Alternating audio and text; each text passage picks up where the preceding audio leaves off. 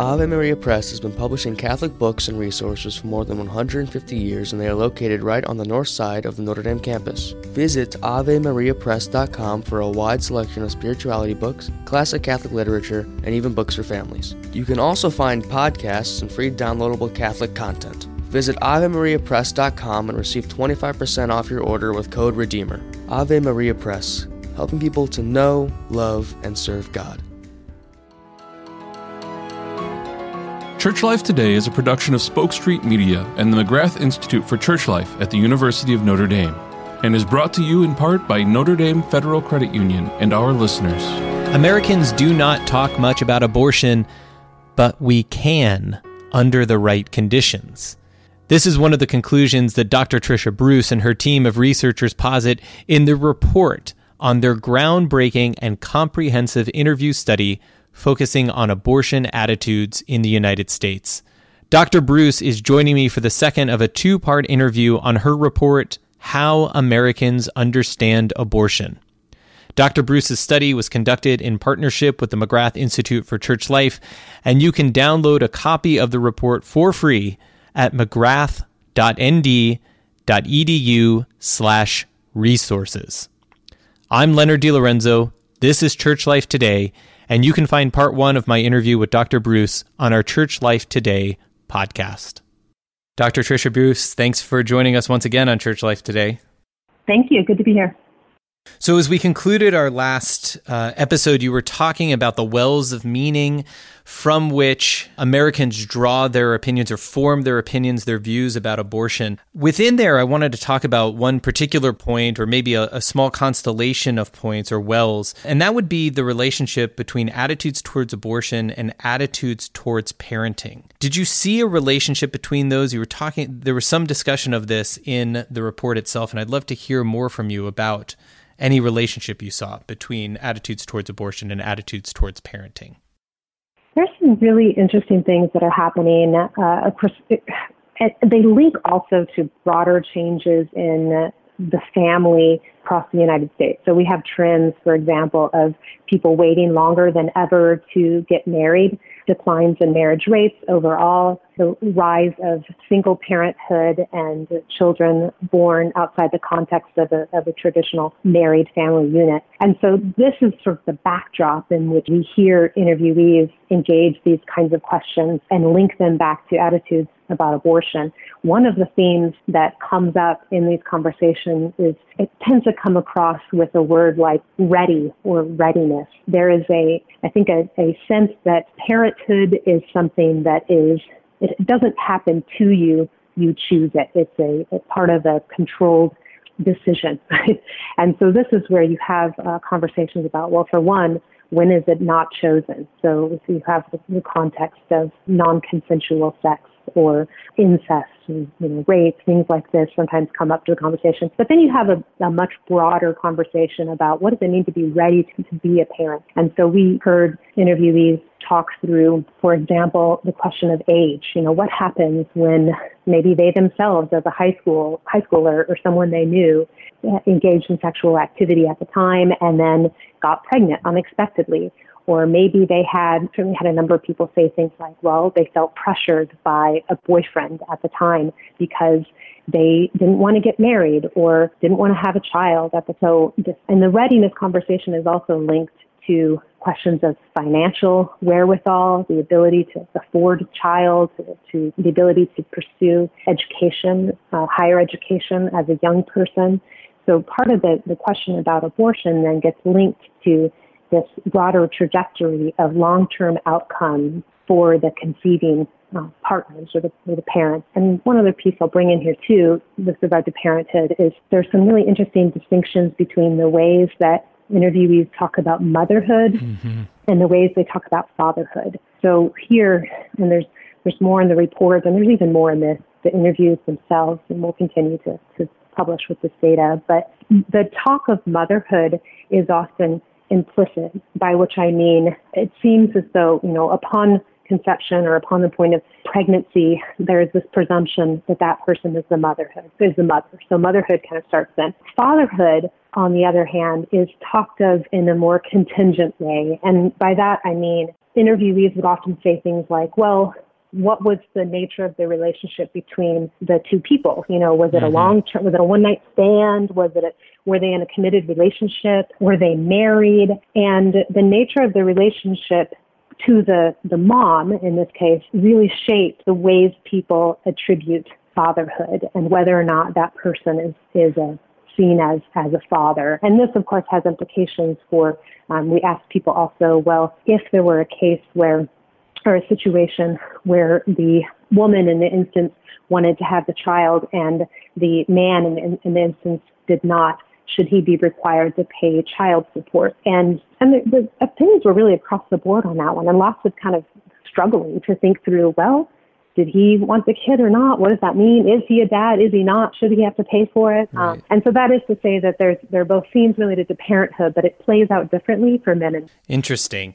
And that's, if I'm understanding you correctly, you're not saying this is how men think about parenting and how women think about parenting. You're saying this is how everybody sees the relationship of motherhood and fatherhood to this question about welcoming taking in a life or the possibility of abortion. Is that right? Yeah, with important differences across different groups too. Yes. I mean, class matters here too. Like we would occasionally hear some people, especially those with lower financial means, use language even like trap, using this possibility, what does it mean to have a baby to trap the man or this?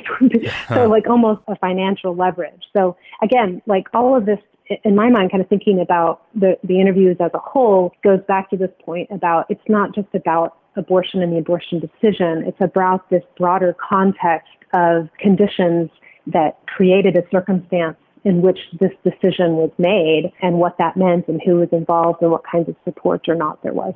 As you think about what you found in your interviews relative to maybe previous studies or prevalent sociological opinion about the relationship between marriage and parenting, do you think you're finding maybe what you already suspected otherwise, that there is a separation in the understanding of marriage and parenting, that these aren't necessarily coupled or linked?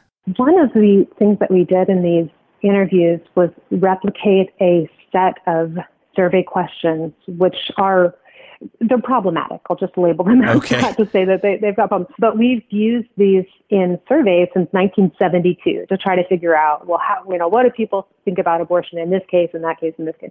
And so we wanted to see, if we're using all these things, is this how people actually think about it? And I raised this because one of the questions asks about, would you support a woman's legal access to abortion if she was married and didn't want to have any more children? And then there's another question about if she was not married and did not want to marry the man. And so both of these questions kind of raise this question that you're raising, which is, the extent to which having a child is linked to being married. And what I will say on a sort of more pattern assessment across interviews is that we did not hear, by and large, the message of, oh my gosh, I'm pregnant, now we're going to go to the chapel and get married. This sort of conception of like, well, this means that, and do it quickly, before it shows under your wedding dress sort of deal. Instead, it was much more about, like, we literally had a number of people say, what does marriage have to do with it? Or what does the relationship have to do with it? The woman is deciding whether or not she wants to continue in this pregnancy, or different discussions about, the extent to which it's a shared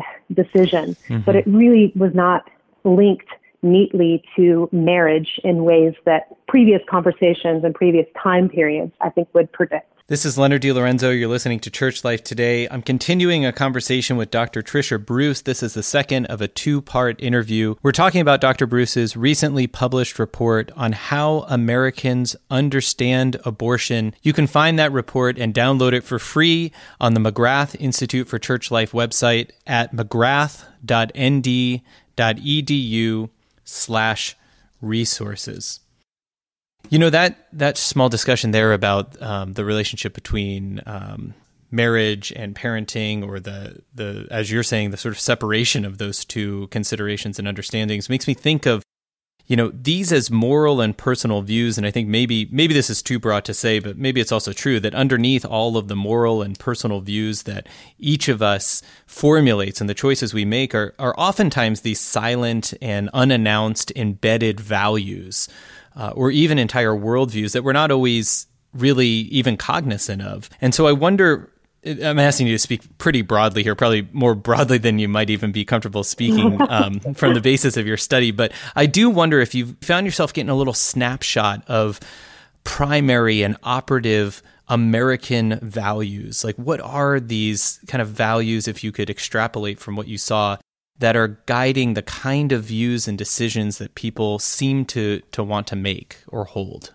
Yeah, this is a great question, and I would say also one that people themselves were grappling with in real time. And I think for some, the invitation to articulate and dig a little deeper to try to discern kind of what's beneath some of what people are saying aloud to themselves and to us, the interviewers, was in some cases even an occasion for angst or discomfort, because people sometimes during the interviews would note contradictions or tensions between what they're saying, and in some cases try to resolve them or figure out, okay, if I'm saying I value this, then I need to switch what I'm saying over here because these things don't mesh. But in other cases, I think people just, sort of shrugged and recognized, hey, things are not, they don't neatly fit together. You use the word worldview, and some of the past literature and books, there's one by Kirsten Luker written some years ago about attitudes towards abortion, and her focus especially is on activists, and I think it meshes a little better because in what we heard, I am really cautious about terms like worldview, just because I think it gets us a little bit closer in incorrect ways to these mutually exclusive camps whereby, you see the world this way or you see the world this way. And I think what we saw was messier. I think that there are not only blurred lines, but, almost like even to the extent that there are mutually exclusive worldviews, we saw people sort of hopping in and out and like trying to, to pull something from one and something from another. So, I do think there are some sort of underlying principles that start to percolate when you see the threads that come through vis-a-vis conceptions of life, of sexuality, of personal agency and whatnot, but they don't coalesce in neat ways into anything that I would put a label on of a worldview. Oh, I really appreciate that correction and clarification. I think that's really important. I was, as I was reading the report, I was, in terms of kind of values that seem to be operative, I was wondering about kind of an operative value of like seek to do no harm, and especially in terms of like do not offend. So a kind of undercurrent of tolerance even from those who might hold very strong views. There seemed to be hesitancy around the edges about saying to or for someone else, this is categorically wrong, or to seem like you're in a position of judgment. Am I reading that into it, or am I reading that correctly? Yeah, you're absolutely correct. What's super interesting to me about this, and this is probably back also even to the worldview comment, is that this kind of cuts across attitudes, meaning that beneath kind of wherever people fell attitude-wise, we heard a lot of language around, well, even language that judged but then said, but I don't judge, sort of like, well, they're wrong, but it's not my place to say they're wrong, or but I don't want to, or I wouldn't say that out loud, or I wouldn't say that to their face. And on the other hand, we had some people, of course, who would say like, well, I had a family member make such and such decision, and now I've cut them out of my life, and I'll never speak to them again. But more commonly, we heard things like, well, the value of empathy upheld, and the value of non-judgment upheld. But I think in tension with this personal discernment and personal sense of moral authority that says, well, I actually do know what's right in this situation, but, that person may or may not make the right decision. And then it becomes a question of, one, trust, and two, what's the role of the law in that? Meaning, if I don't trust the person in this situation, then maybe I need to advocate for laws that would basically help the people help themselves sort of deal. Or do I hands off and find other ways for them to make a decision that is best for them? Yeah, this brings me back to thinking about kind of a basic observation from your study, which is that people don't have conversations like this, personal conversations about abortion. And What you're speaking about there makes me think that there's just in general discomfort with disagreement, which is an obstacle from the beginning to having real substantive conversation, that you're going to enter into a place where you're going to disagree, and you have to sort of be comfortable with that and then seek to understand. And possibly there's some movement, but it's not really about necessarily getting to compromise in order to have a real conversation. How would you assess that, this degree of comfort or discomfort with disagreement, and how that gets in the way of actual conversations? Yeah, discomfort with disagreement definitely does. And also, I think fear and shame, again, within the context of Catholicism and the Catholic Church in particular, we heard people talk about how they felt like they couldn't tell their parents. I had one interview with a Catholic woman who had an abortion when she was young. It was either high school or college, but somewhere in that range, and had never told her parents, and still remains Catholic. So this is a Catholic woman and holds to that identity, and now has a couple children. She's at a different point in her life. And yet she felt like, there was no way that she could ever talk to her parents about this. And that's an intimate space. And then if you extrapolate that to the space of a parish or a broader community conversation around, what does it mean to be able to talk about this? And I think it's almost as much about disagreement as it is about the fear of disagreement and the consequence of disagreement. I actually am inclined to think that there's a lot more common ground than people recognize, but our bristles are up and we're so afraid that there won't be common ground, and then that will be taken to an extreme level, which will be personally harmful to anyone involved in the conversation. And so as a result, people opt out. This is Leonard DiLorenzo. You're listening to Church Life Today. This is the second of a two-part interview with Dr. Tricia Bruce in response to her recently published report on how Americans understand abortion. Again, you can find that report and download it for free on the McGrath Institute for Church Life website. You can go to mcgrath.nd.edu/resources. Maybe one of the most remarkable things about your whole study is that you actually did have these conversations about abortion. And part of what you found is that people don't have these conversations, but there you were in a room, oftentimes in a public library, sitting across from everyday Americans, as you say, and they're speaking honestly, sharing some of their views, even if they're inchoate and partial and not totally filled out. They're articulating what they believe and part of why they believe it. I want to kind of maybe look at the other side of the table here at you and your team of interviewers. What was it like? What was the experience like for you as researchers to create a space for this kind of conversation? Let me just say at the outset that this whole project and these conversations, these interviews that we had were so meaningful and life-changing to us as interviewers. I as a sociologist have done many projects, and I love the qualitative interview, but these were also just really special windows into people's lives and thinking. And to me as a researcher, and I think I can speak on behalf of my team too, it helped us to really see humans as humans, and sort of both the gifts, but also the frailty and the questions and the challenge that comes with living life, in a morally complex and politicized environment and otherwise. And, we did place high value on creating spaces that felt both confidential, but also just intimate and comfortable, and spaces of listening so that people would be able to be themselves and express what they had to say. Sometimes I joke that an interview is like a really great first date where you come home and think, wow, this person really wanted to know everything about me. They really got to know me.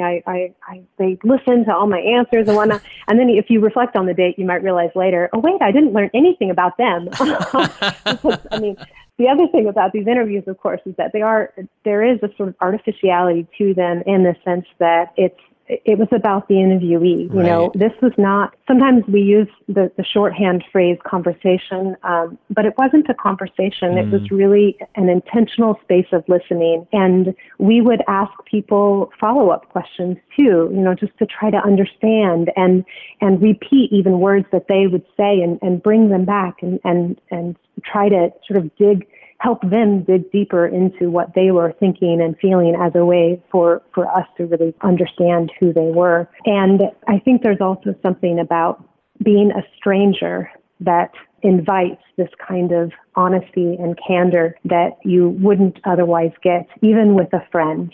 You know, we wear our different hats in our different circles that we participate in, whether it's our friends or our classmates or our parents or otherwise.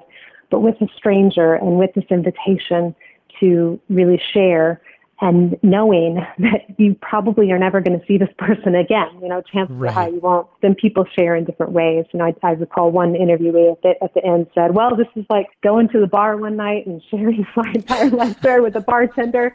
And then they also made the comment, I'm never going to that bar again. And so it was a truly intimate space. And for that, I carry this with me every day, and I want to honor that honesty that we were gifted through these interviews. Yeah, that makes me. I'm glad you brought this up, because there is a way in which the setting could be repeatable, but there are some ways in which it's just not. As you're saying, you know, there's a kind of anonymity in terms of it's a one-time meeting, and you're not really held accountable for what you say, and nobody's, at least, not trying to form an opinion or a judgment about you. You're really just listening. But I want to talk about part 4 of your report then, where it's titled A Different Conversation, and you enumerate 7 principles and corresponding recommendations that go from that. And, you know, one of the things you restate there is that Americans don't talk much about abortion, but then the way in which you connect that observation to a recommendation is in these words. You say, Americans can talk about abortion under the right conditions. They are more inclined to enter conversations than debates and would benefit from expanded education in science, law, and moral reasoning. Can you say more about this and what you would imagine the right kinds of conditions and also preparation and formation would be for Americans to start talking about what they haven't talked about here? Yeah. Part of our goal through these interviews was to, for one, give an opening into a conversation that, for one, may be difficult to have. Particularly, I'm thinking of the hesitancy to engage someone whose views you presume to be wholly different than your own. Mm-hmm. So part of what our goal here is to cultivate empathy such that this kind of fear of difference and the unknown of the quote unquote other side can be lessened. And part of what comes with this too is an ability then to engage ways, not that we all become politicians or activists with this readiness of facts at hand, but there's also this open opportunity to say, hey, you know, many of our interviewees, for example, didn't know when a heart started beating, or in some cases even, you know, at what point in the pregnancy, you know, XYZ happens, and they didn't know when, what the laws were in their state. And they didn't necessarily have a language to sort of think through or talk through, like, you know, personhood type stuff, or, you know, things that might help them discern and think through. And so part of this is, again, to use sort of a Catholic word, an opportunity for formation, to use an academic word, education. And so it's both content, but also style, understanding the opportunity for that content, but done in a way that says that we can, in fact, sit down with each other and begin to listen if we cultivate empathy and person above this sort of heightened, politicized culture war that we presume abortion to be. Mm-hmm. Well, Dr. Bruce, we're coming to the end of now our second episode. So I just want to ask at the end for you to say something about the report itself. For whom is this report that you've now published and is available for free? For whom is it written? Who might find interest in reading this? You know, speaking as someone who got to know intimately these 217 people in this way. I see myself in this report. I think everyone can see themselves in some way in this report. And it is my hope that this, certainly can help us to think through how can we talk through this major issue that is abortion, that has policy implications, legal implications, and whatnot. But I also hope, this is my optimistic self, that the report can reach an audience as a means of kind of cutting through what is otherwise experienced as a deeply divided and polarized community that we have across the United States, where we can't talk to each other, let alone kind of come to any sort of reasonable collective means toward collective goods. So I would love for folks who are eager for and open to this kind of conversation that ultimately will have a positive impact, I hope, on our communities at large, to access the report. So that's my selfish author way of saying, well, everyone should read this report. Well, and I can say as there's a lot. I can say as an early reader of the report that I found it challenging, stimulating, enriching, and even in some ways healing, because I was aware of myself, of the way I wanted to categorize things too quickly, and I found the report to be maybe like a little sample of the kind of experience you had in listening to people, that I was consistently invited back to listen to what they were saying and not to too quickly, summarily kind of categorize or judge it. So as an early reader, I would say, from what you said, the report is a success. Dr. Bruce, thank you so much. Thank you so much, not just for this report, but for your exceeding generosity in joining me for 2 episodes of Church Life Today. I really appreciate your time. Thank you so much for engaging the report, and I hope that the conversation continues. Indeed. I've been talking to Dr. Tricia Bruce about her newly published report, How Americans Understand Abortion. Again, you can find that report and download it for free on the McGrath Institute for Church Life website. The direct link is mcgrath.nd.edu/resources, and you can find out more about Dr. Bruce and her work at her website, triciabruce.com. Thanks to all of you for joining us, as always, on Church Life Today. Church Life Today is a production of Spoke Street Media and the McGrath Institute for Church Life at the University of Notre Dame, and is brought to you in part by Notre Dame FCU and our listeners.